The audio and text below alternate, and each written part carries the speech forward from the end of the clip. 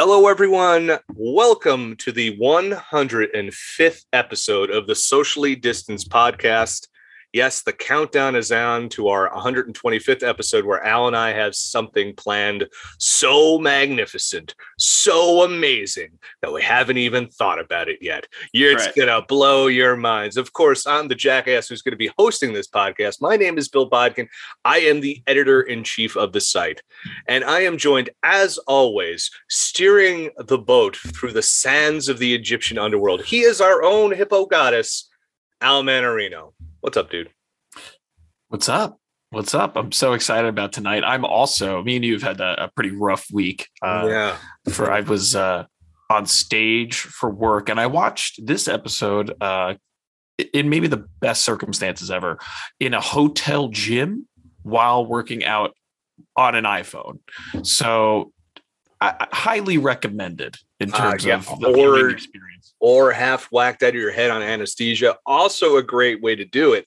But let's get to our all-star panel because I'm a little banged up in the vocal cords. So I'm going to have the smart people on this podcast, which is our esteemed panel, do a lot of the dissection and discussion this week.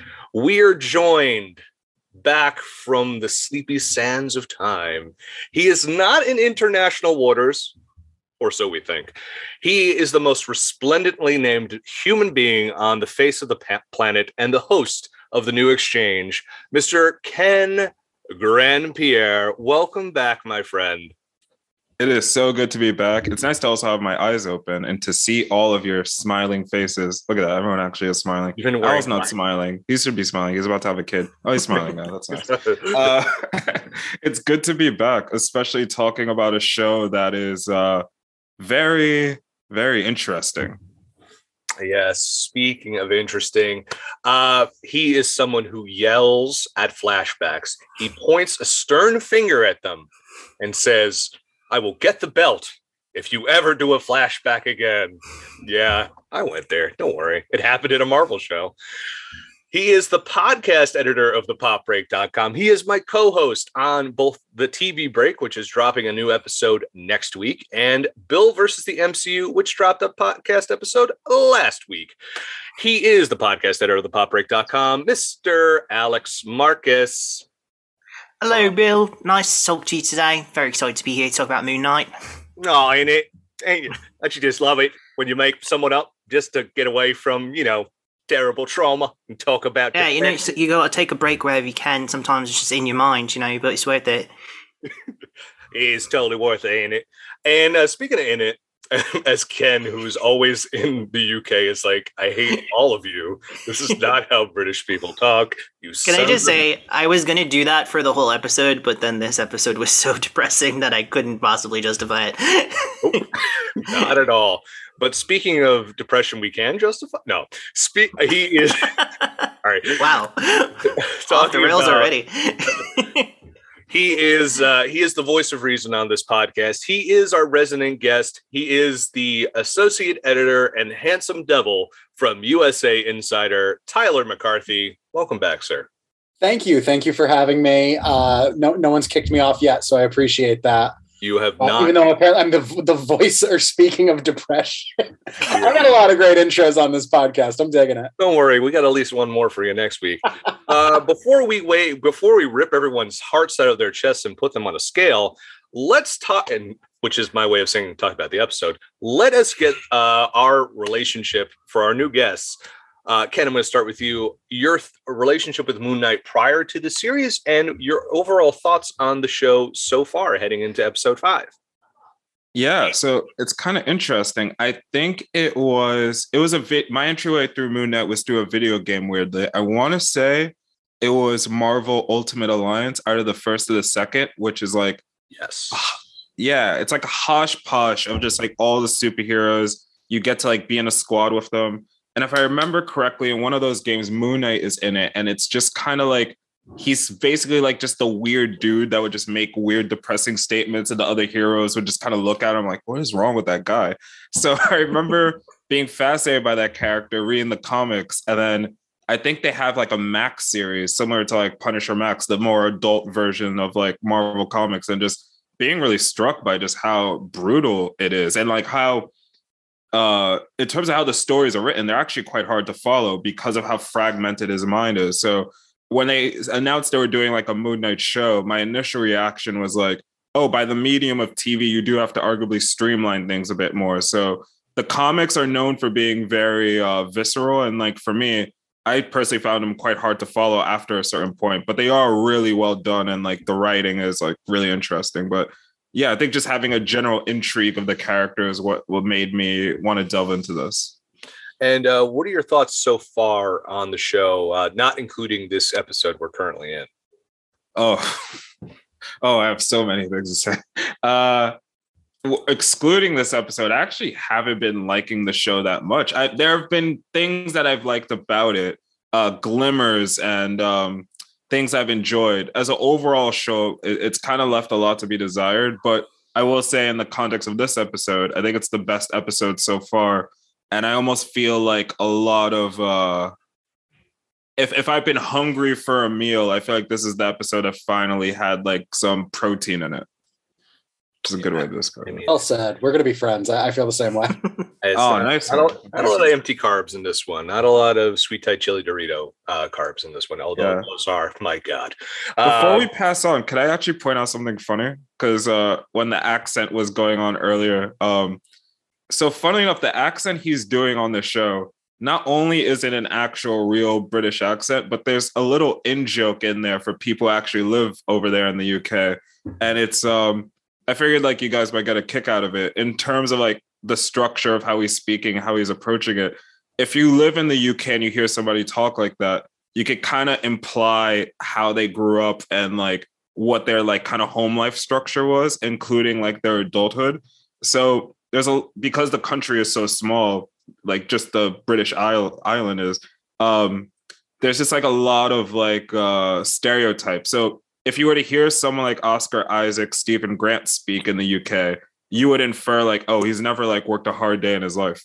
Like they would say it like soft hands. And considering that we see him working in a museum and being kind of brainy, it kind of tracks. So it's almost like the show is kind of giving a wink to people who live in the actual UK, where you're supposed to like look at him and feel like, oh, this fucking guy.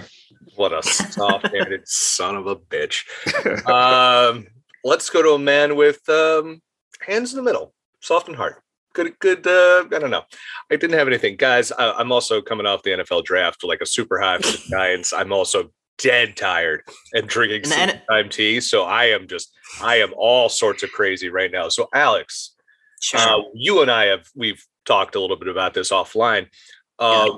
Your relationship did you have a relationship with Moon Knight? Did you read any of the comics or anything like that before going? I've never read any of the comics. I basically became aware of Moon Knight as a character probably around 2017 when he started to get floated as a possibility for a Marvel movie in Phase 4.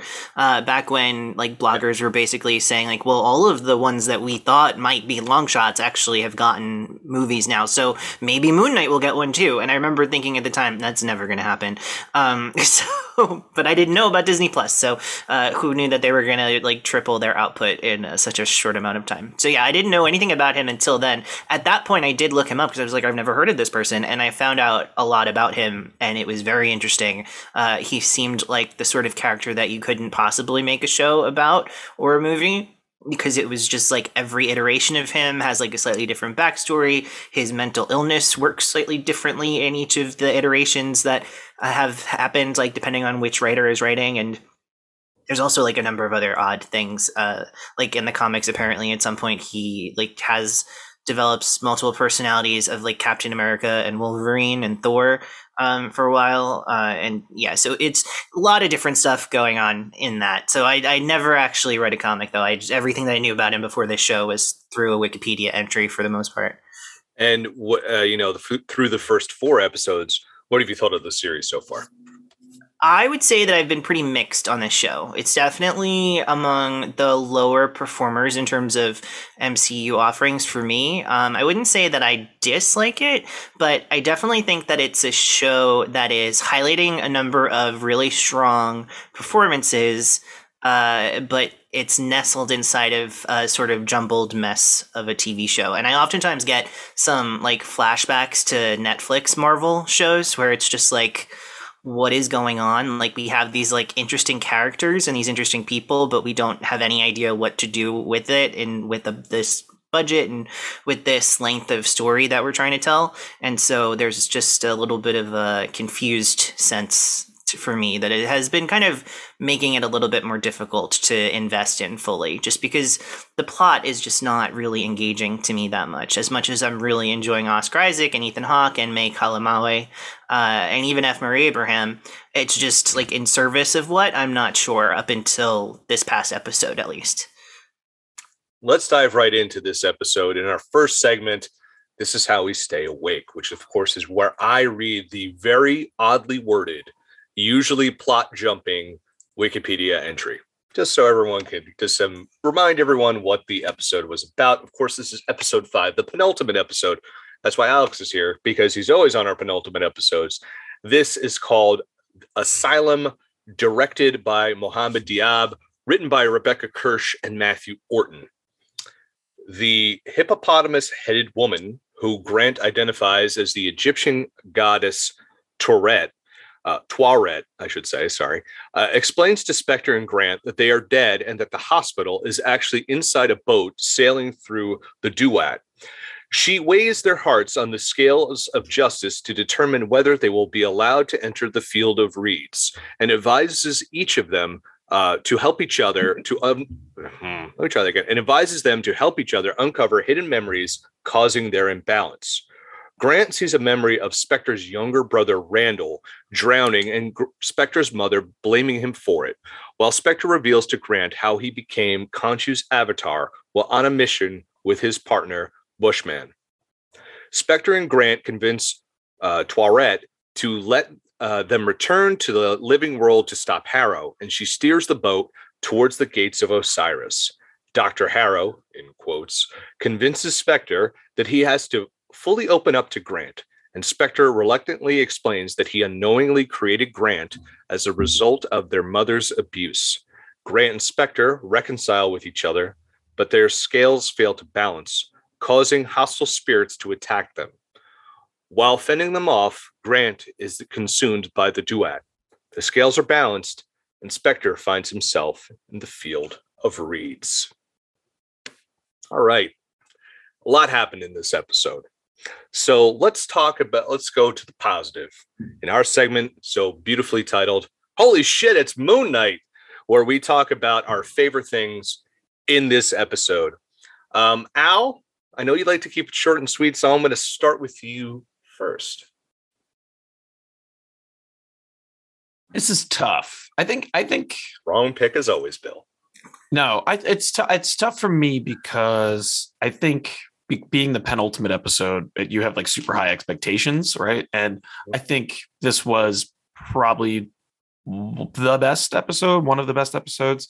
It just felt for a show that's 6 episodes long, they're trying to do what Mr. Robot did in like 4 or 5 seasons, right? Like it just kind of Mr. Robot-y in that instance.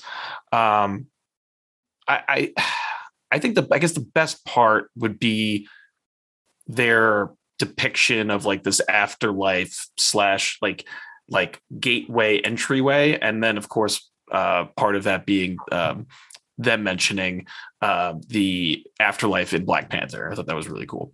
The ancestral plane. Thank you. So yeah, that's my short and sweet one, I guess. But I feel like we're going to have to kind of dissect this episode as a whole. Tyler, as you cough, what was your favorite part of the episode? Similar to Al, it's a struggle. Not a moment was wasted in this episode. I think they really covered a lot of ground.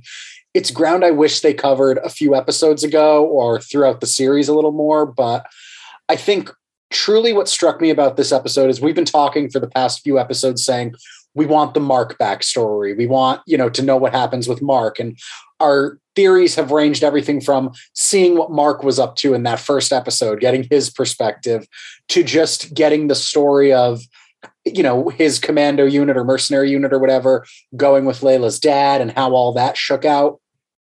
And I was very interested to see that we got all those answers we wanted, but it was not by way of figuring out how he became Moon Knight. That was almost superfluous and is almost superfluous at this point. What we got was answers to his dissociative identity disorder, the reason for Steven's existence, possibly, and foreshadowing my theories for later, the reason for this third persona's existence. So I feel like at this point, I'm not sitting on as many questions, and they were delivered to me. The answers were delivered to me in a way that I was not expecting. And I think that, is commendable. I think I haven't seen anything quite like this before. It definitely, the show as a whole has a pacing issue, but this episode did a lot to fix its quality. Alex, you have spoken to me, and like I said, about flashbacks. Mm-hmm. And it's not something that you're not a huge fan of it, when done poorly, obviously. How did you think, before I get into your favorite part, since I know this is something you brought up in the past and I've talked about on the podcast, how did you feel the whole, reveal of Mark's past and the creation of Steven? How do you think that worked as a flashback? How do you think that was handled within the series? Did you like the way it was done? Yeah, so I am on record, I think even on this podcast, because I was here for the penultimate episode of WandaVision, which was also a very similar sort of episode, as just in general not being a fan of flashbacks in storytelling, whether it's film or television. I find it often to be kind of a crutch to kind of spoon feed information to audiences that disrupts the narrative flow and doesn't trust our actors to actually present information both through dialogue and just through mannerisms and choices in their performance that I really prefer. But that's not to say that I've never liked a flashback that's well executed. And I think that the reason why this episode works, despite relying heavily on flashback, is that it's not a flashback for the audience's sake. These are flashbacks where one of the characters are actively learning about information and another character is actively processing it in a therapeutic way. And I think that makes it much more dynamic and much more engaging than if it were just 5 minutes of Oscar Isaac cut throughout the episode looking out a window pensively and then flashing back to when he was a kid and he saw a bird flying in the sky and that made him remember this time that his mom hit him with a belt, right? That kind of flashbacking I hate. But this is different. This is an active storytelling choice where we're getting to see these two halves of the whole reconcile with the traumatic events that broke them as people. And I think that is much more effective. So is that your favorite part of the episode? No. My favorite part of the episode specifically would be Oscar Isaac's performance as Steven. I'm kind of hot and cold on his performance as Mark. I feel like he kind of, as a way to differentiate the characters, I think he is maybe a bit too broad with some of his performances as Mark, even in this episode. But I think his performance as Steven is really excellent. And I found it particularly compelling the way that Steven had such a hard time at first kind of coming to grips with the fact that Mark had been putting him on the outside and had been isolating him from all of these things and trying to convince Mark that he is strong enough to handle it. And then when he's confronted with these things, not only is he strong enough to handle it himself, but he's actually shows compassion for Mark so consistently. And that I thought was really moving because so much of Mark's impulse to keep Steven in the dark is, as we've seen through this episode, is an act of love and an act of compassion, trying to spare Steven of what Mark is experiencing. And so for Steven to experience it and his first impulse is to have compassion for Mark is really moving. And I think that Oscar Isaac really executed that really effectively. Ken, what was your favorite? Holy shit, it's Moon Knight. What's your favorite part of the episode? Ooh, that's a really good question. It's definitely the flashback, but more so what's inferred and not necessarily shown. I mean, if you think about the scene where they're in the room with Mark as a child reverting to Steven and then the mother coming in and clearly about to spank Mark. I mean, we all can infer what's happening, but the camera cuts away right before, the impact, but everything is felt prior. And there's a big skill in that. And it's kind of interesting because that being my favorite part kind of speaks to like, I will definitely get into it when we talk about the negatives, but my overall thing I've been struggling with the series where I've really been struggling this whole time to find a reason to care. And I think it's one of those things for me personally as a viewer, when I go into movies and shows or anything, I really want a reason to care about what's being conveyed on screen. And I almost, this is definitely wish fulfillment and like Monday morning quarterbacking, but like there's a part of me that almost wishes that everything we saw here was shown in either the first or the second episode. But I do understand the functionality of a story is that we had to see Mark and Steven learn these things, develop. I almost kind of wish maybe there was a way that we as the audience learned and they were kept in the dark much earlier on, because it's hard for me to retroactively go back and have this compassion for Steven and Mark, but it does make me feel more invested now. So I guess that is like kind of the give and take, but yeah. For me, the best part is when Steven says, but I'm also you.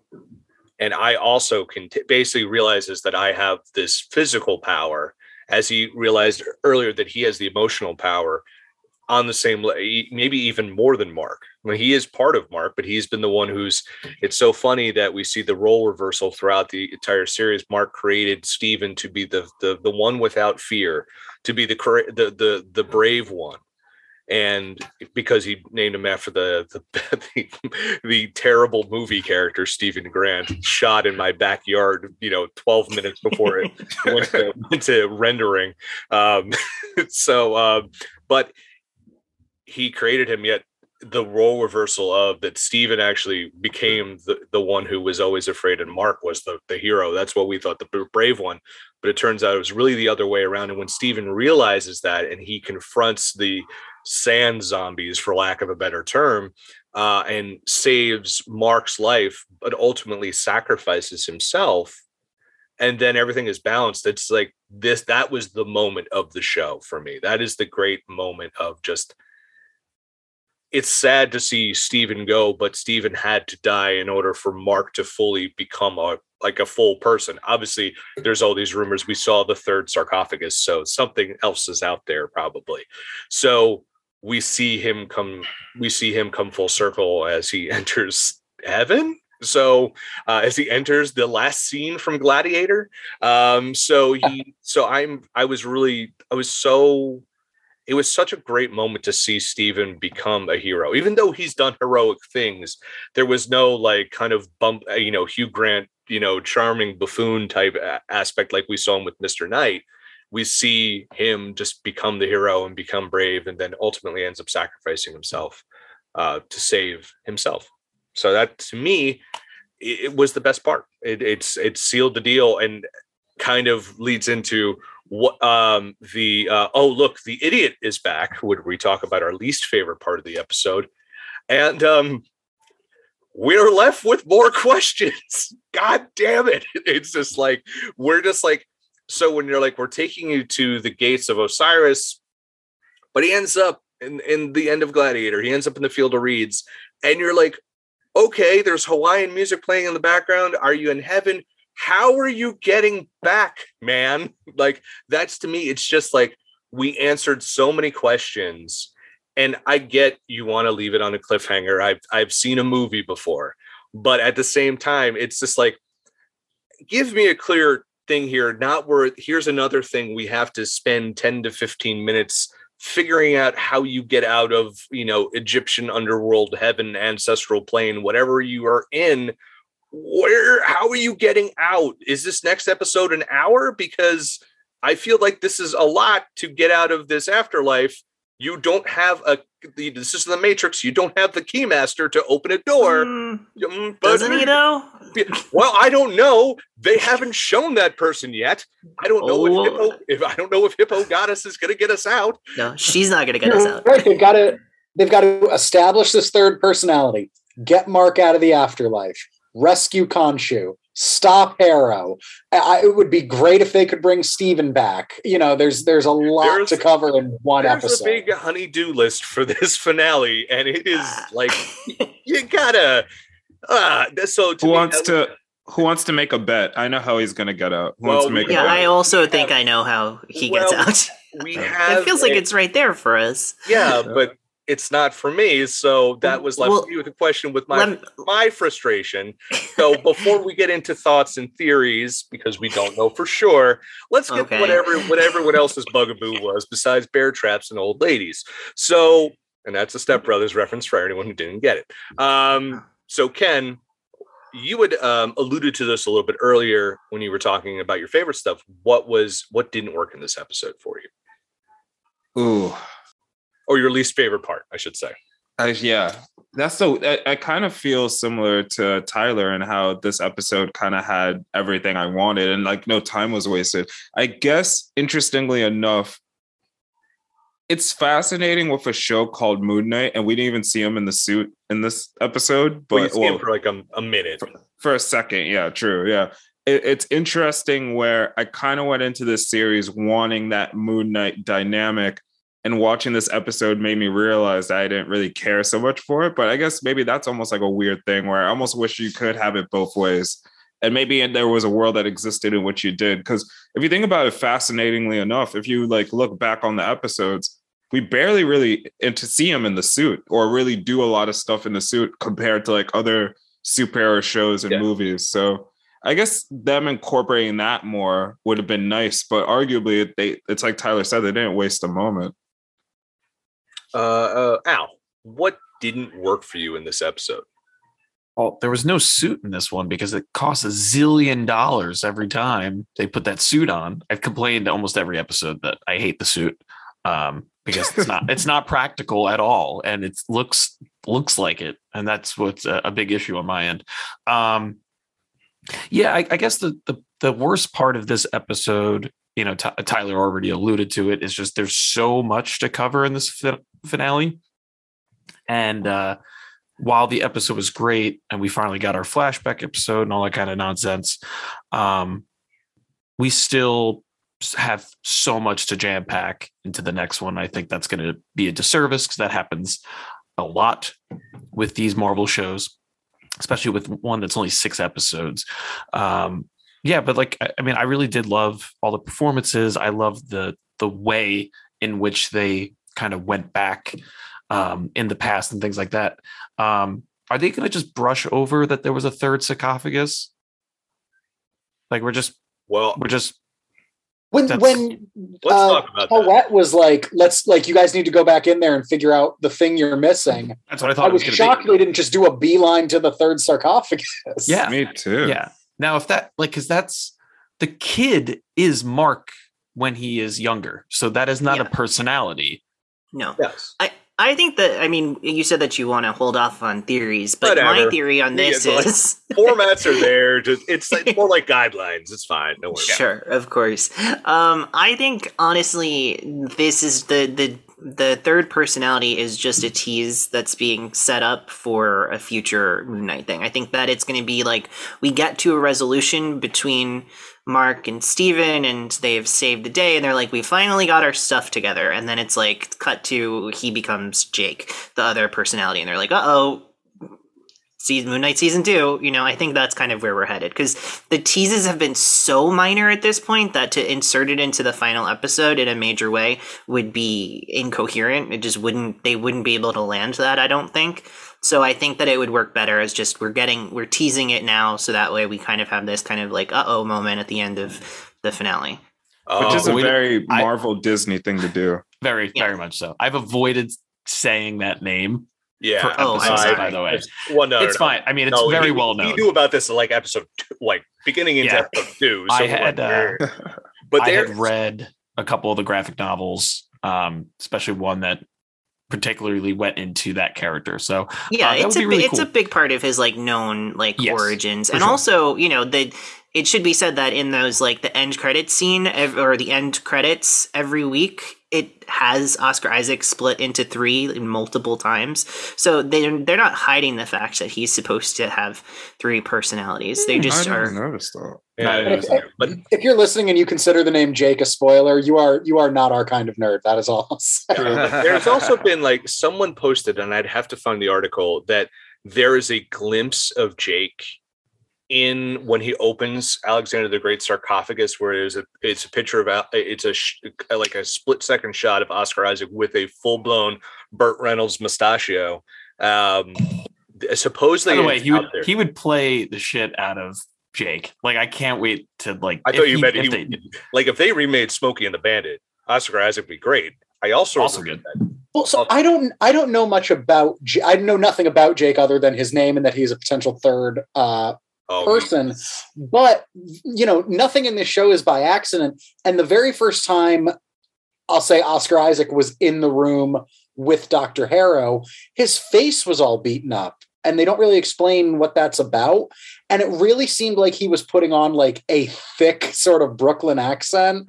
So I'm wondering if like that first interaction where his face was all messed up with Dr. Harrow and he gets a little homicidal with like the sharp crystal pyramid that definitely shouldn't be on a doctor's desk.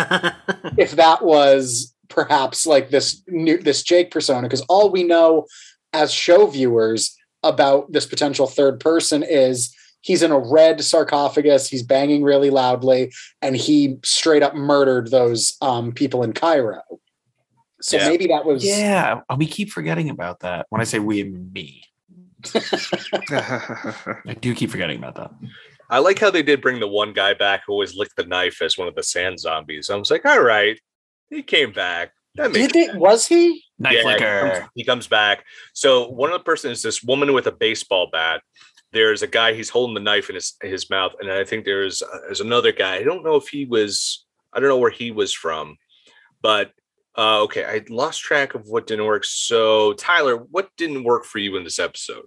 Sure. Very similar to what everyone else said, and what I sort of said before, there's definitely a pace issue with this show, that this episode did a lot to cover. Like, not a moment was wasted, but there are still a lot of questions. I don't fully understand, as they explained what the asylum is. I don't fully understand Ethan Hawke or Harrow's presence within it. I don't understand the utility he has within Steve and Mark, possibly Jake's mind.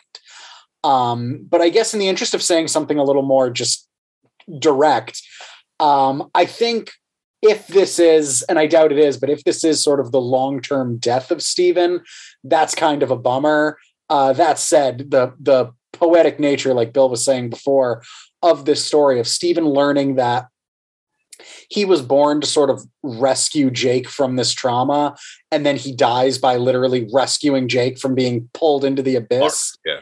His story has like a full arc, and if they did end it here, it's a great story. But that said, I want a little more of. I've grown to like it. I'm going to miss the accent. You don't miss me, governor. Oh, right. Shout out to my fiance who like heard us and everyone else like making fun of Oscar Isaac for this accent. When the episode ended, she gave me like the well. The Juilliard trained actor was playing the long con. It's a American Child's best approximation of a British accent. You fools. In Isaac we trust. Well, first off, I like to give your fiance credit for actually listening to this podcast. As Al and I have famously said, our wives have never listened to it. So which is probably for the best. Oh, for sure. Allie, love you, babe. Yeah. I mean, at least Ken's dog listened. His old dog listened to us one time. He was on it. But so let's talk about that. You brought something up interesting there. Is the presence of Harrow within Mark, Steven, and possibly Jake's this whole world they've created. I can talk about that. I would love for you to talk about that. Okay, so I understand why it's a little confusing, and I think part of if I was to answer the question of what doesn't work for me, I was kind of torn between this aspect of the episode and one other thing that I'll save for my other answer.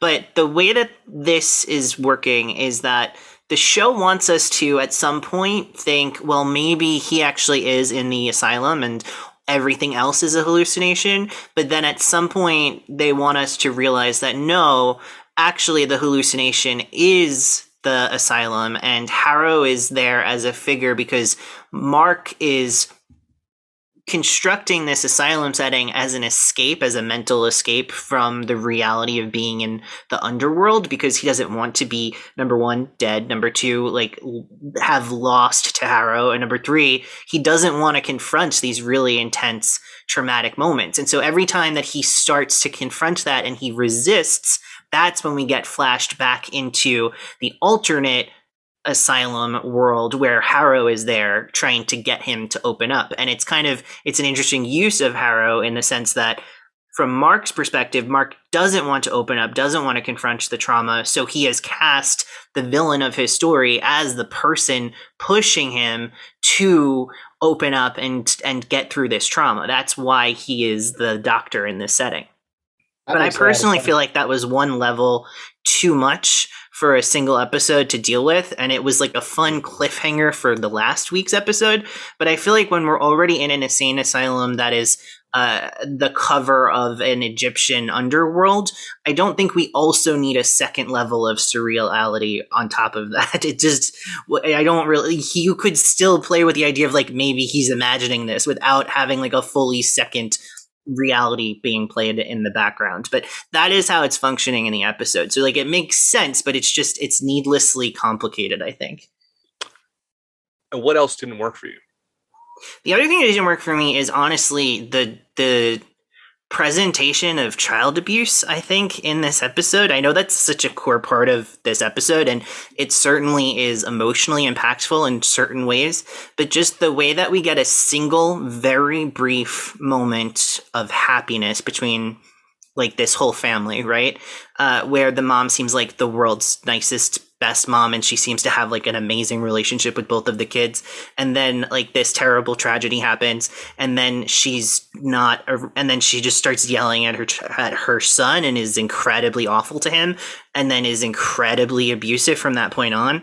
I feel like they tried to just give us light shadings of that arc in a way, partially because we didn't have a lot of time, but I think also because even though we're dealing with something that's very heavy, they don't want to kind of really immerse us in it too much because it's supposed to be a fun Marvel show at the end of the day, right? So they don't want to give us like an hour of family drama with child abuse and depression and tragedy and mental illness. Like that's just too much, I think. So they tried to have a light touch, but what it ended up doing was creating kind of a cartoonish idea where like she was like this amazing mom, and then suddenly she was a horrific monster, and then she's off screen, and it's like that didn't work for me the way that I think that they wanted it to. I think it would be better if you actually spent the time to commit to telling that very sad story if you're going to do it. I don't think you can kind of do it halfway when it's something so intense. Otherwise, you're just doing a disservice to it. Tyler. Sorry, I didn't mean to interrupt. I will note that I thought the same thing, and I actually went back and rewatched that barbecue scene, the like idyllic family scene, and I did notice that. So they are doing the like happy family thing, but then her interactions with Mark in that moment are scolding him for making fun of the fish drawing, and then pulling him back and being like, remember, like if you're going out, you have to take care of your brother. That's your only purpose. She doesn't say that in the subtext, but and then from there on out, like she is like Alex was saying.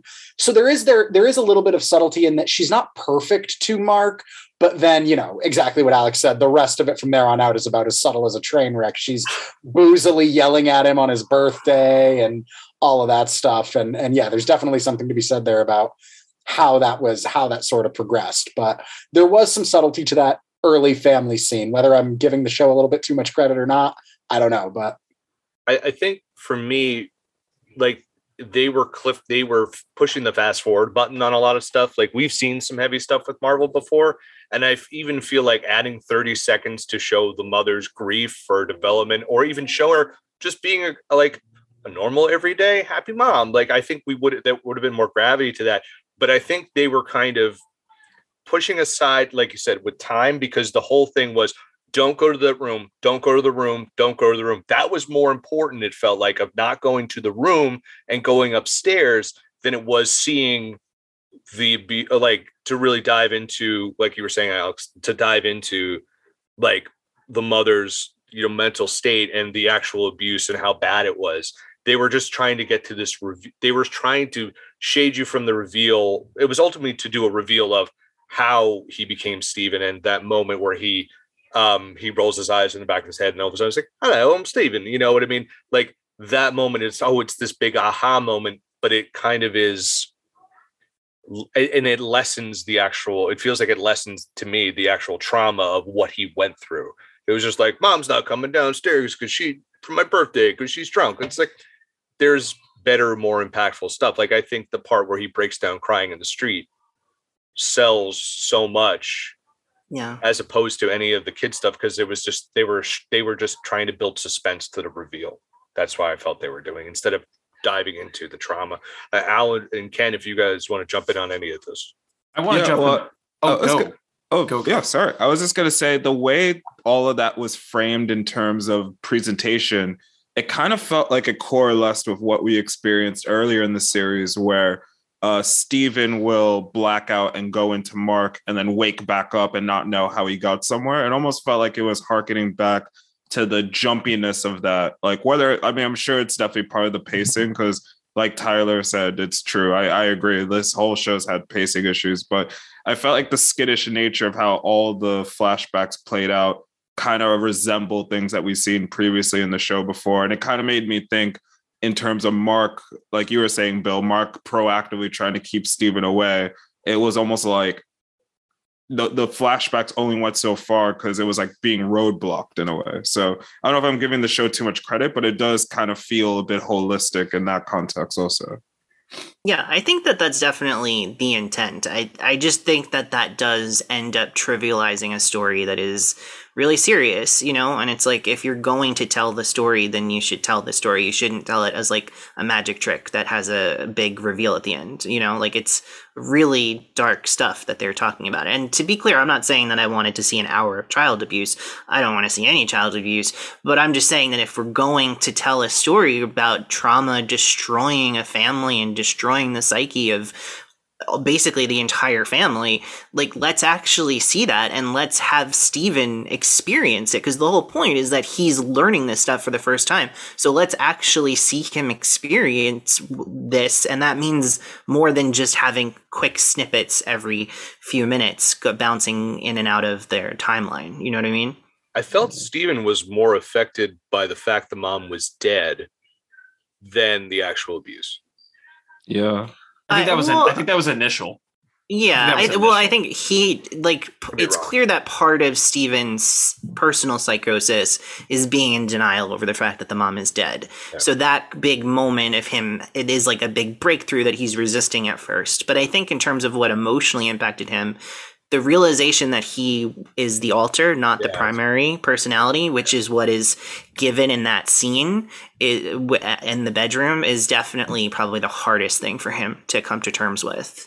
They're almost separate, like, arcs in a way. Like, Steven, like Alex just said, coming to terms with the fact that he is not the primary is one thing, but there was also a lot of balancing the scales in this episode, and that seemed to take the form of breaking down the separation between Mark and Steven. And I think the mother was one of those ways, like when Steven asks Mark earlier in the episode, we have to go back into that room. Like, you have to do it for Layla. You have to do it for this. And he says the words that his mother said, like, if Layla dies, it's all your fault. And that's when Mark starts beating himself and they go away. That's Mark sort of coming to terms with the fact that I have to face this. And then Steven is also doing that. Like, it seems like he knew, because Harrow calls and Steven is forced to finally admit, like, she's dead, and there's a dial tone on the end of that phone. And that, I think, are the things that are helping these scales balance. It's shedding this compartmentalization that Mark or Steven or whomever has come up with. I'm not saying anyone's wrong. I'm just saying those are two very heady things that were separate but equal in this episode.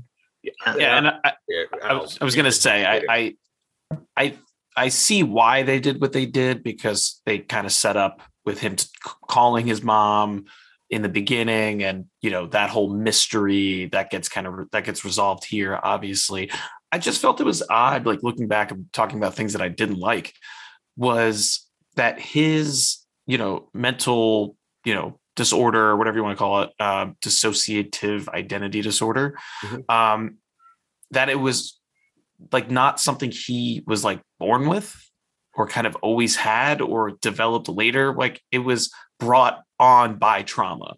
And is that that is how it happens? That is how it happens. Yeah. I mean, yeah, like the depiction of DID, dissociative identity disorder, in media, including this, is not exactly how it works in real life. But what is true is that it always occurs as a result of trauma. That the trauma has occurred that is so deeply shattering that another personality will emerge to help cope with that trauma.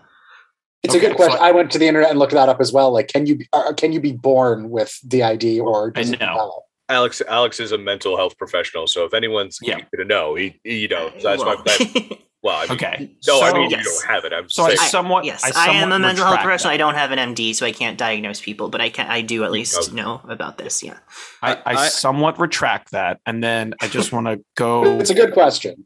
It is a good question. Yeah. I should ask. Well, and honestly, before you move on, though, I think something that's interesting about the way that DID is being presented here, which is, again, not necessarily true to life, but is very interesting from a storytelling perspective, is that typically when you see in media characters have dissociative identity disorder, what will happen is that an alter will emerge, right? A new personality will emerge in order to protect the primary personality from the abuse that is being inflicted. So they will come out, they will absorb all of the abuse that is being inflicted, and then they will go away, and the primary will come back intact, not having experienced this. And what's really interesting about how it's presented here is that that is not the case. What is the case is that Mark has created Steven to basically embody the innocent part of himself, the part that he can then protect in the way that he couldn't protect his brother. So he is actively taking on all of the abuse so that way he can protect this one core part of himself, which is letting him replay the dynamic of not being able to protect his brother over and over again. And that is really, I think, emotionally compelling. Like, it makes me very emotional just thinking about it. And then also thinking about how that gets resolved in this episode, where that younger brother who Mark feels is in need of his protection is the one that comes and saves him and sacrifices himself, I think is really beautiful and probably the best thing that this show has to do. I don't see anything happening next week that's going to top the emotional impact of that dynamic playing out the way it did. Well, well said. That was very well said. The only thing is, I will say, going back to the thing I didn't like about this episode, it's literally the plot of Mr. Robot. And I just feel like that's kind of like, I don't know, not good writing on Marvel. Well, it's also the plot of One Life to Live in the mid 90s. So it's like dissociative identity disorder storylines have kind of happened a lot in media over the years. Is that a soap opera? Yeah, it's a soap opera. Oh, because it looks like... Was it like beat for beat the same thing? Because it's kind of... Well, I mean, they weren't in the Egyptian underworld. Right? No, but like in terms of like the reason the trauma is caused and the person... Yeah, it's like DID stories, unfortunately, have a somewhat similar rhythm that we see over time in a lot of media. Those parents being shitty. Yeah, parents are terrible. Like in One Life to Live, spoilers for a storyline from 30 years ago. But there's a character called Vicky Lord Buchanan, and she develops a dissociative identity disorder because she actually murders her father, who was an abusive monster. And then she develops the personality Nikki, because her name is Vicky, so her alter is Nikki. And then she causes chaos throughout the town because of it, because it's like her unbridled id. And they have a confrontation inside of her brain. There's like a number of other alters who kind of like navigate and it all happens, and it's very exciting. And that's way before Mr. Robot. So yeah, that is true. Ken, you wanted to add something.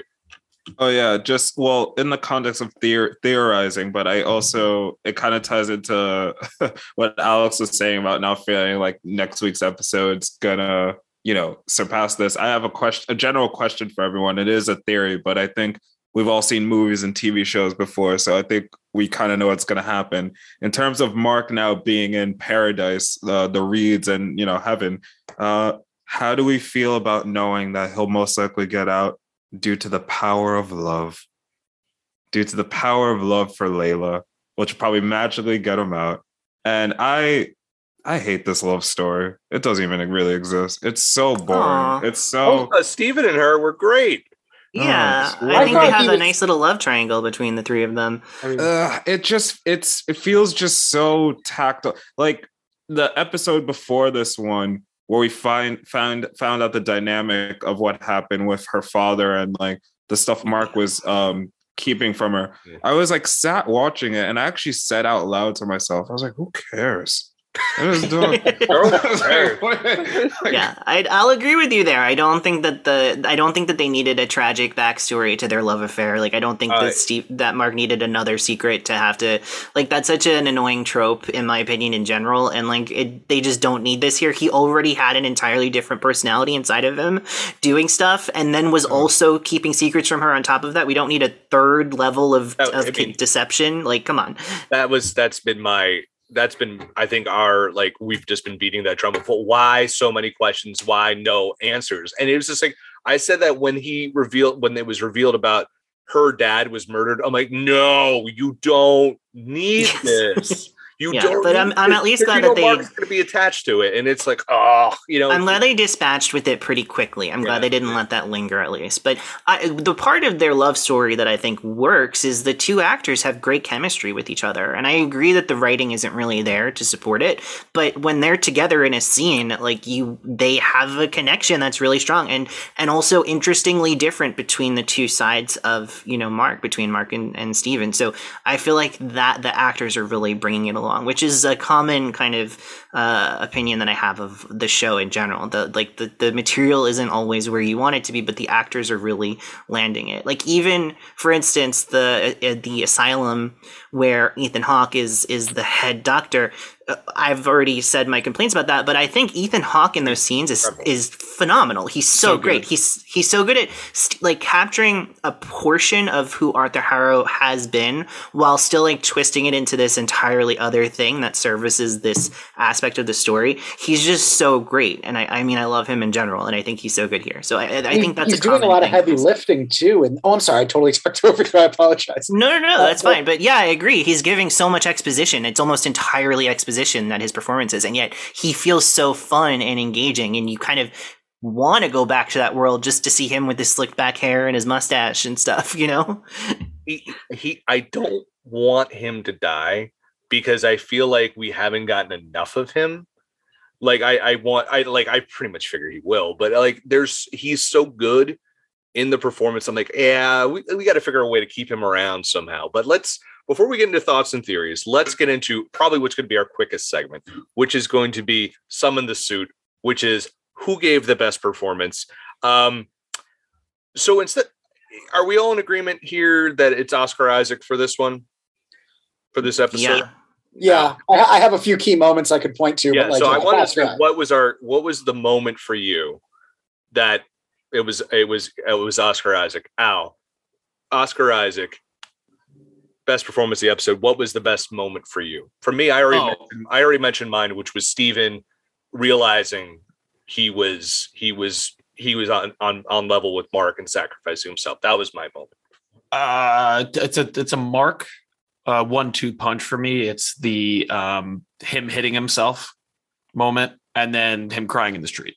And him fully breaking down. And I have cried because that is like, we never see why Mark would want to become Steven, like voluntarily, right? And this is like the moment he like comes back. He's been Mark for a long time, it seems, and I just like love how he had to get to that point where he did not want to be in that situation anymore because he was so sad. And I was like, wow, crushed it, just nailed it. And they did a thing I haven't seen in a superhero show before, where someone invokes like the villain's going to win, the world's at stake, the girl's going to get hurt. And he's still like, fucking no, I'm not going back in that room. That's interesting to me. That's like the depth of that trauma right there. Yeah. So Tyler, was that the moment for you? Like the big that was definitely a good one. I think the one that really like made me the most emotional though was the moment Mark having learned everything, or I'm sorry, Steven having learned everything about how he came to be, has a moment where he looks at Mark and he sees how Mark came to be, and Steven actually like forgives Mark, and he lets Mark off the hook a little bit and says like, you were a kid, like your brother dying, it wasn't your fault and you didn't deserve all of that. And it was just this beautiful moment where you have Steven sort of coming full circle with his whole story and being Mark's protector, being the one to shield Mark from this trauma. You have Mark showing who he really is and coming to terms with all of these things he was trying to hide from Steven for his benefit, for Mark's benefit, what have you. And what's great is it's Oscar Isaac. Again, I think I said this in one of the other episodes. This had to have been Oscar Isaac like acting against a tennis ball. He's acting against himself and he's like doing a great job. And that was the moment for me that I was like, there's some special sauce here. Ken, what was your best Oscar Isaac moment in the episode? It very much was similar to Al said, him on the street and the hitting. But I think the big reason why for me, and it was probably more so that him hitting himself, is just it's very striking to see someone wanting to escape and real acting out because they can't. And I think what's interesting is that from everything we saw prior in the context of the series is that even though Mark is quite aggressive, we're supposed to get the sense that he's very level-headed. And I think this episode did a great job of showcasing that's not the case while still evoking a sense of empathy for that. So that really spoke to me because I thought like that, yeah, it's like Tyler said, you don't really see that in a superhero thing, like film show or ever. So Alex, what about you? Yeah, well, I mean, I think I said it earlier, and then Tyler did a great job of speaking about it in more depth, but it's that moment of real compassion that Steven has for Mark and that incredible vulnerability that Mark has and lets Steven see, which is such a big moment for the two of them. I think that is, and the fact that you get to see both of those characters in such an incredibly intense emotional moment and knowing that it's one person acting both parts, is really, I think that's the moment. All right, let's move on to a happier moment, I guess, a little segment where we talk about our thoughts, where we talk about our theories, which is called Steven, Trust Me, which obviously you shouldn't have. But can I go first? Oh yeah, because so this is the segment where we're going to talk about going to the finale. How is this show going to end? So guys, how's it going to end? End credits. We've talked about it every episode, so got to talk about it here. Other connections, other things that are mentioned. Alex, floor is yours. Okay, so I think that this show is telling us everything we need to know about how Mark gets out of the afterlife. I don't think it's through the power of love exactly. I think that a big thing that we didn't see this week is what Layla has been up to. And I think obviously Layla knows that if she breaks Khonshu out of his prison, like statue, whatever, he can bring Mark back to life because he's done it before. He has the power of healing and reincarnation or whatever. And so I think that what is going to happen very quickly in the opening of this next episode is that Layla's going to, raid the Temple of Giza, I guess, or maybe run into that avatar that we know from the middle episodes who was said to be a friend of Khonshu. I think it was like the goddess of music or something like that. Yeah. And so I think she's probably going to run into that avatar. That avatar is going to bring her into the Pyramid of Giza. They're going to break Khonshu out. Khonshu's going to resurrect Mark. Mark is going to only care about bringing Steven back to life. And Khonshu's probably going to be like, well, you have to do what I'm asking you to do in order to save your little brother, Steven. And then he's going to agree to be like, the Moon Knight avatar again in order to save Steven, and then he'll vanquish Harrow, and then Steven will come back and everyone will be happy, and then all of a sudden there'll be a new personality that causes a big problem. Okay. Al, I'm sure you've so Alex said already everything that's going to happen. Like, for the most part, like I'm not going to go into like his level of detail of writing the episode, but I will say that the actual ending and or after credit is going to be a somewhat known and or brand new Marvel character, new to us in the sense that we have not seen them yet. Blade being the example, or for some cool reason, my theory that they're going to bring Robbie Reyes Ghost Rider into the mix, which I think would be really cool. Because I can't really think of anything else that would make sense. Or Werewolf by Night is or Werewolf by Night, but we're going to get him in his own thing, so it'd be weird that we're going to get him previously because no one's not going to know who he is. Yeah. But the thing that's interesting about that is that we know that a Werewolf by Night Halloween special is coming. Disney has not officially announced it yet, which is weird because it is done filming. Like this is the first time since when they announced Black Widow officially, it was in the middle of filming, but everyone knew it was going to happen. This show is done. Like they've wrapped it. Everything else, there's been leaks about casting news, but they have not officially announced that it's coming yet. And so you would imagine they're holding back for a reason. And given the connection between Moon Knight and Werewolf by Night in the comics, I assumed for a long time that would be the case here. But it seems like I just can't think of how they would justify it now, seeing the show that we've seen. So that's my big question. I do think that there is another character who is in an upcoming project for Marvel that we also have not seen conspicuously that might be popping up. Who would that be? Well, we know that the villain of the new Thor movie, Thor: Love and Thunder, played by Christian Bale, is called Gore the God Butcher, and we know that he was not in the trailer inexplicably because by now we know that Marvel movies are like forward their heroes. They're not centering their villains as much, but there's usually at least one or two shots of a villain in a trailer, even a teaser trailer. We didn't get anything of that at all. So I think maybe we get a kind of a post-credit scene of Christian Bale as Gore the God Butcher killing some Egyptian gods as a tease for Thor, which is coming in 2 months. So you don't good. drop something like the Overvoid for no reason. I think that's a definite possibility. That's great. That's really great because that fits his MO. Like the Jason Aaron, Assad Ribic, God of Thunder arc. It's a like century spanning, right? Mm-hmm. Like throughout. So I think that would be amazing. So like literally Gore the God Butcher, he like comes into contact with him and thinks he defeats him very early on in his Thoring. And then you see that he kind of has to kind of fight him over time. So very interesting. And I think that would be cool. But again, weird in the sense that like we know we are getting him in Thor.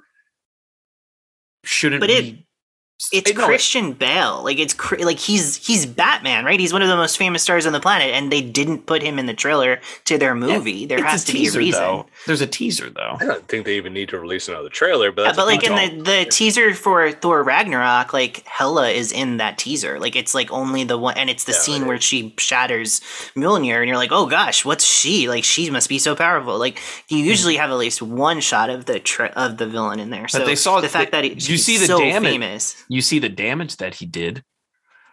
Like you've seen, you see a dead god in the trailer, but only if you like went on Reddit afterwards and were like, "Oh, that wasn't a mountain, that was a god." Okay, like otherwise, most people wouldn't know that that's what that was a picture of. Regardless, I still think it's very odd to, because Moon Knight is net new. Mm-hmm. Christian Bale, Gore the God Butcher, net new. Like we need to get Moon Knight into the MCU somehow. Yeah. Like actually into the MCU proper. What is the link, right? Where is our what's her name from what's this? Your Rosario Dawson. How they did in the Netflix shows. She's busy putting on her orange face makeup right now.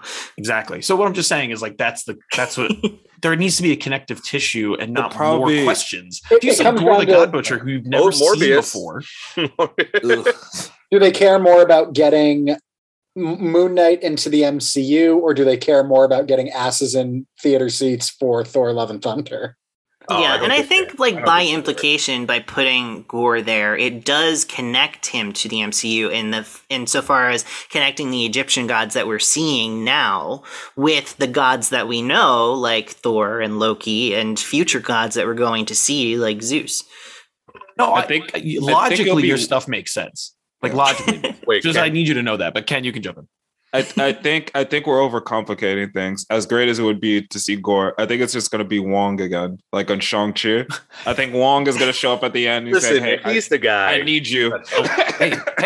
Hey, come over here. He's the Sorcerer Supreme. Yeah, I'd be fine with that. I'm always happy to see Wong. So Rosario Dawson?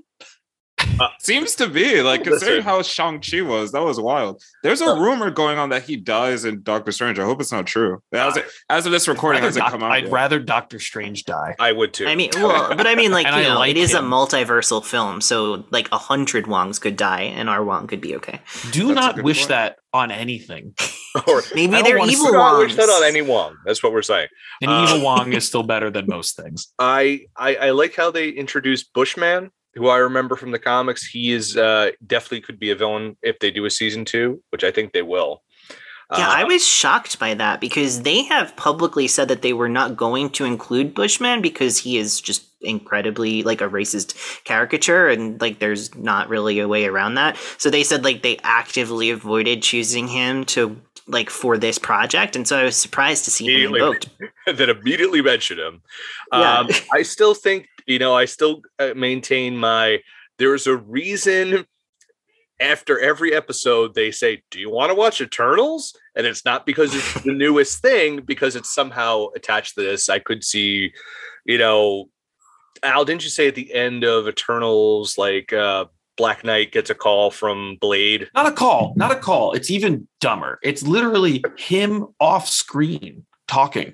That's why I'm like, oh, it's the Watcher, because like he's like talking to him from another plane of existence. No, he's just there. He just shows in the shadows up. Because he's Blade. Snuck into his office. No. It's weird. But I think you could see something like that if we were talking about the Dark Avengers or Sons of Midnight? Midnight Suns. Whatever. I'm not good with syntax. Sons of Anarchy. Yeah, Sons of Anarchy. That's what they are. They're just going to be. Basically. That's how Ghost Rider comes in. They're going to be a biker gang. It's going to be great. They got matching vests. It's a look and a vibe and a mood. But I think you really could see something like that where you've seen like, we're getting Secret Wars, we're getting all this stuff. So maybe there's this new team that's going to form up. I feel like you're going to see maybe more than one Gorr the God Butcher.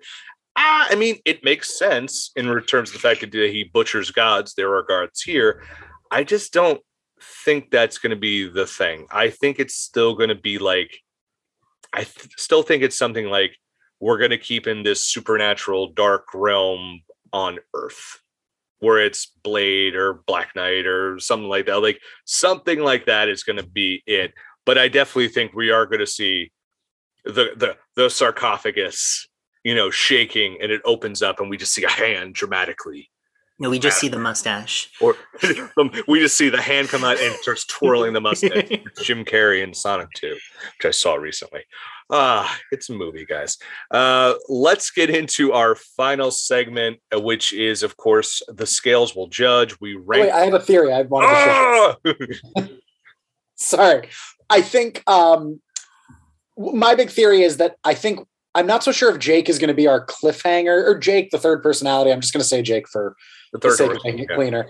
I think that this whole episode and the whole series, we've seen a lot of Mark taking on responsibility, taking on burden, to the detriment of the people around him. Like he keeps Layla at arm's length because he wants to take on the burden of Khonshu and doesn't want to like run this whole thing by her.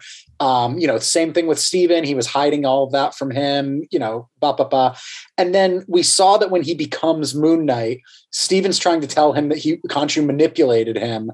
And the first thing he says is, I think he was just giving me an excuse to be who I always was. And I think what we're going to learn is that we haven't seen a lot of we didn't see the raid that took place. We haven't seen a lot of things where, Mark took great pains to show that he was in, like he remembers everyone from that cafeteria. I'm wondering if this Jake persona is another coping mechanism. He mentioned he went AWOL from the army in a fugue state. I'm wondering if killing people is not really Mark's thing, but that Jake might take over and do that for him. And Mark is just taking on the responsibility of that as well. And just being like, that's another extension of me. It's not Jake. It's not Steven. It's all me. And I think that's going to lead to, like I've been speculating, he's got to separate himself from Khonshu in some way. And I'm wondering if like, it's just seems like a good way for Mark to be more of the hero type. And, you know, the ultimate villain would be like the acts that Mark did and that Jake did and the things that he was able to do because of him that Khonshu really wanted. And that's just sort of my theory is we're going to get Mark let off the hook a little bit, but Mark is not going to let himself off the hook. Interesting. I like that. All right, let's get into our final segment where we rate the episode on a scale of 1 to 10. Of course, you guys give any of your final thoughts on the episode. Al, we're doing this a scale of 1 to 10. What? Oh, clear, like weird looking 3D printed hearts. So on a scale of 1 to 10, clear, weird looking 3D printed hearts. How do you rate the episode? Ken, we'll start with you. I'd give it an 8.5 out of 10. And I feel like that 1.5 missing is just kind of, it was hilarious hearing Al saying what he said earlier about the suit and the implications there. I quite like the suit and how fantastical it is, but I do understand. But I think not seeing the suit and seeing action, it does leave a little bit to be desired. But yeah, it's 8.5 out of 10, I'd say overall. The best episode of the season, hands down, so far to me. I'm going to go the same. I'm going to go an 8.5. This really hit me. That there's so many great emotional moments in this. I very much have personally felt that breakdown in the middle of the street Mark had. I was like, wow, that is as true to life as you can get. I thought there was just Oscar Isaac is brilliant in this. I actually love the something I've bagged on so often in the show is the effects, and I really enjoyed the effects of the boat. I thought that, and I love the lighting. And people are saying purple seems to be the color of a lot of these MCU shows and movies as of recent. And I think that's pretty cool. They're sticking with that. So yeah, 8.5, brilliant performances. I love what they did here. Some stuff here and there that didn't really work, but overall best episode of this season so far. Alphonse, what do you got? I'm going to go with the same thing with Ken, 8.5. I think the whole season has just been a little like, for me, like the whole time, like, you know what I mean? Like there's, I think times when we were doing these Disney Plus shows where we're like, holy shit, I can't believe I just watched that. That was amazing. Like, I feel like Loki, we had that a lot, just quality wise, that show. And I feel like this show has not been a misfire, but definitely one of the weaker ones thus far. Even though this being the strongest episode, that's not saying a lot for just the general, like the guys, that fucking CGI suit really ruined it for me. Just throwing that out there. You died emotionally. Yeah. When you saw that suit. Correct. So 8.5. I'm excited for the end. And I'm excited for what else is in store for this character, because I'm thinking in better hands and in more money, we would get some better use of Mr. Oscar Isaac as Moon Knight. Alex. So I'll say this about the suit before I get started. I think that the suit looks great in some moments and not great in other moments. And that's just part and parcel with Disney CGI. Like, they outsource to a bunch of different VFX studios and in order to make their deadlines. And some of them have the time and the ability to make the shots look great. Others of them don't, and it all gets mixed into one product. And it just kind of stinks because they have some of the best CG that is in Hollywood right now, and they also have some of the worst CG, and it's often in the same exact show or movie. So that kind of... But like, point me to an example from the Disney Plus verse thus far where we've been blatantly saying how bad the CGI was. Well, I mean, like the CGI in that Loki episode where they're on that planet and like the whole world is coming down, like they just looked like they were in a green screen the entire time. That I thought personally looked really bad. I I still say that looks better than like the plastic cars falling off the mountain in episode 1. Yeah, that's what I'm saying. Like I just straight out of like Final Destinations 3. Like this one, we know how to. Was it a rushed production? Like it just doesn't. Yeah, well, we know that this had a quick turnaround. It had a quicker turnaround than a lot of the shows that and then it has to have come out. It has to be because, like, you look at WandaVision or 99% of Loki, the effects are amazing for TV, especially like really good, especially WandaVision. And it just feels like it was unnecessary. The suit. But this heavily CGI. Kevin Feige is just obsessed with CG suits.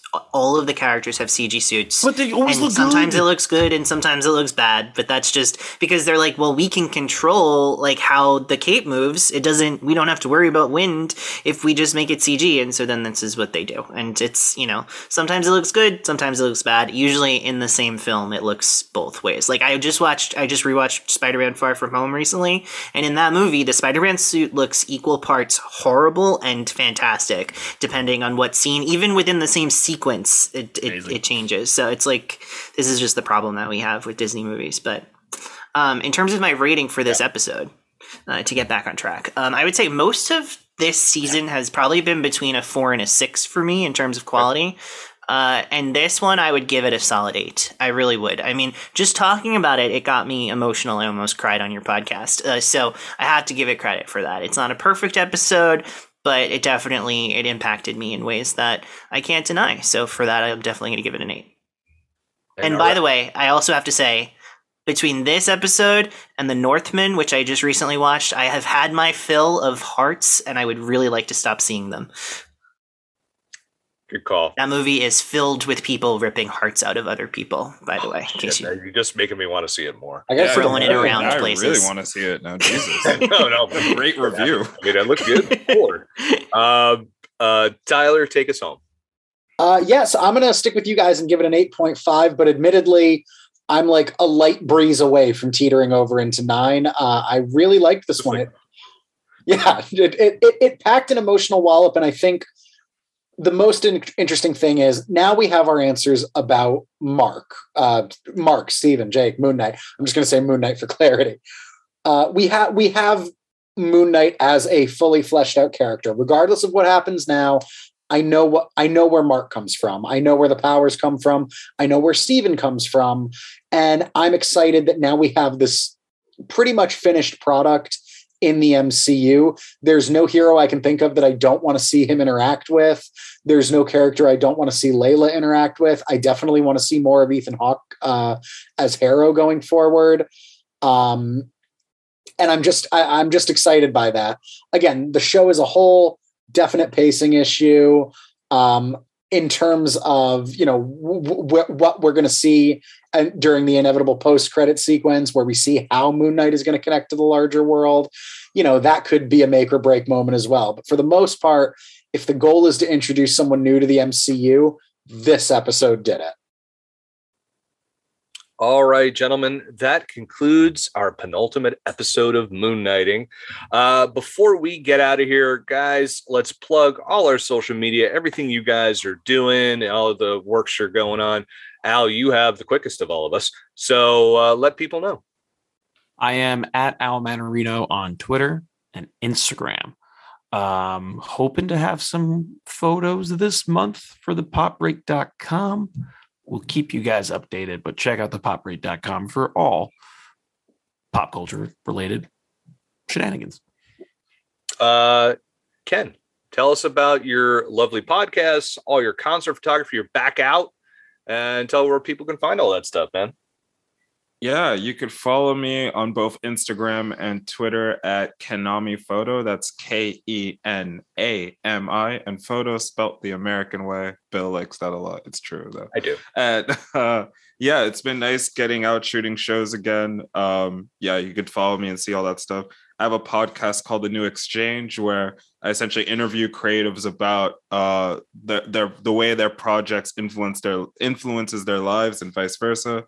We're near the tail end of our 4th season, and there should be a 5th season sometime in the autumn. So definitely check that out. Some really incredible people have been on there. Tyler, tell us about ye old USA Insider. So I can be found on Twitter at Tyler McCarthy for just general musings, mostly about, I think this week I had a really solid one about a Starbucks cup. So look forward to that. I'm also at USA Insider, all things USA Network, including WWE, reality TV, Temptation Island is currently in season. Doing a lot of cool stuff over there, and just generally working under the NBC Universal banner. So keep an eye out for that. Alex Marcus, tell us about the 10,000 things that you do with podcasts. Okay, so first of all, you can follow me on Twitter or Letterboxd at Media Thinkings. You can follow my film podcast, Cinema Joes, at Cinema Joes on Twitter. I wanted to say briefly that you guys have been calling this the Moon Knighting podcast this whole time, and never once give a shout out to New Jersey-owned Bruce Willis, who 100% did in the beginning, the first episode. I don't remember it, but I'll take your word for it. But I want to give him another shout out because, of course, he is sadly going through a medical crisis right now that is very sad and fitting for our episode of this podcast as well. And also for Cinema Joes, we just invited Daytime Confidential podcast host Luke Kerr over to our show to talk about The Fifth Element, which is a movie that I had never seen before and I loved. It was really fun. I know. And so you can definitely go over to at Cinema Joes on Twitter or subscribe to us anywhere you get podcasts and listen to that episode of the podcast all about The Fifth Element. It was really fun. I really enjoyed watching it, and Bruce Willis is excellent in it. In addition to my stuff, you can also follow the podcast feeds that I shepherd over on popbreak.com. You can click on the podcast tab on thepopbreak.com. I usually just rattle off a bunch of shows and don't give any context, so I wanted to very briefly tell you guys what has been going on those networks lately. We have on Popbreak TV podcast feed, we have Live, Laugh, and Lovey is covering Married at First Sight every other week. We have Blurred Watchers, who recently covered Moon Knight in addition to Human Resources and The Boys animated spinoff, which they were not a huge fan of. Roses and Rejections, they're usually covering Bachelor and Bachelorette, but those shows are on hiatus, so they've been doing a lot of Netflix shows like Too Hot to Handle and The Ultimatum, which everyone has been talking about. And also, the Anniversary Brothers covered Legend of Korra, which is a classic that everybody loves. And just this week, we had Goodbye to All That covering Severance, which is kind of like the hot show of the moment that is not related to the MCU. So definitely check out all of those shows over there, in addition to our show that I do with Bill and Josh Sharnacki, TV Break. We did Slow Horses last month, where I lost my mind by the end of that episode, so you definitely hear me talking about cream rising to the top of our tea over there. And then next week we're going to be covering a very fun topic as well, Under the Banner of Heaven, which is the new Andrew Garfield show for Hulu, which is a very depressing crime procedural that we're very excited to be watching.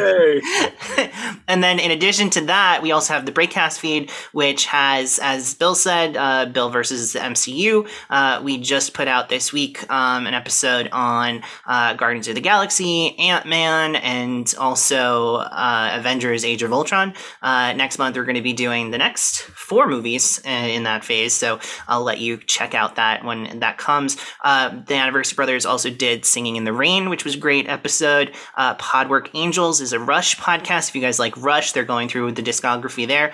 And also Marshall's Movies is another film review podcast that we do, and that was covering a Miyazaki classic that you can check out. So that's all the stuff that I've been supervising over on the popbreak.com.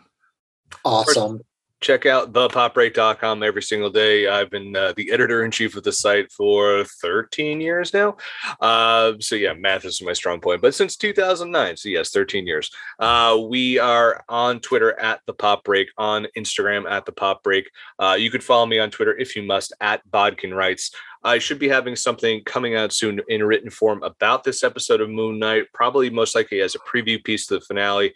I'll also be reviewing the new David Simon series, the premiere of We Own This City, starring John Bernthal, which is, if you're a fan of The Wire, this is definitely in the same vein and it is very good, or at least I think it is. I might do Tokyo Vice. I am not 100% certain I can do that. Don't do it. Save yourself. It is way too long since it came out, so probably not. But again, like Alex said, I am the co-host of Bill versus the MCU, TV Break, and you can find those on all your favorite podcast platforms. So, guys, thank you so much for joining us for the penultimate episode of our Moon Knighting review series, and we will see you for the finale.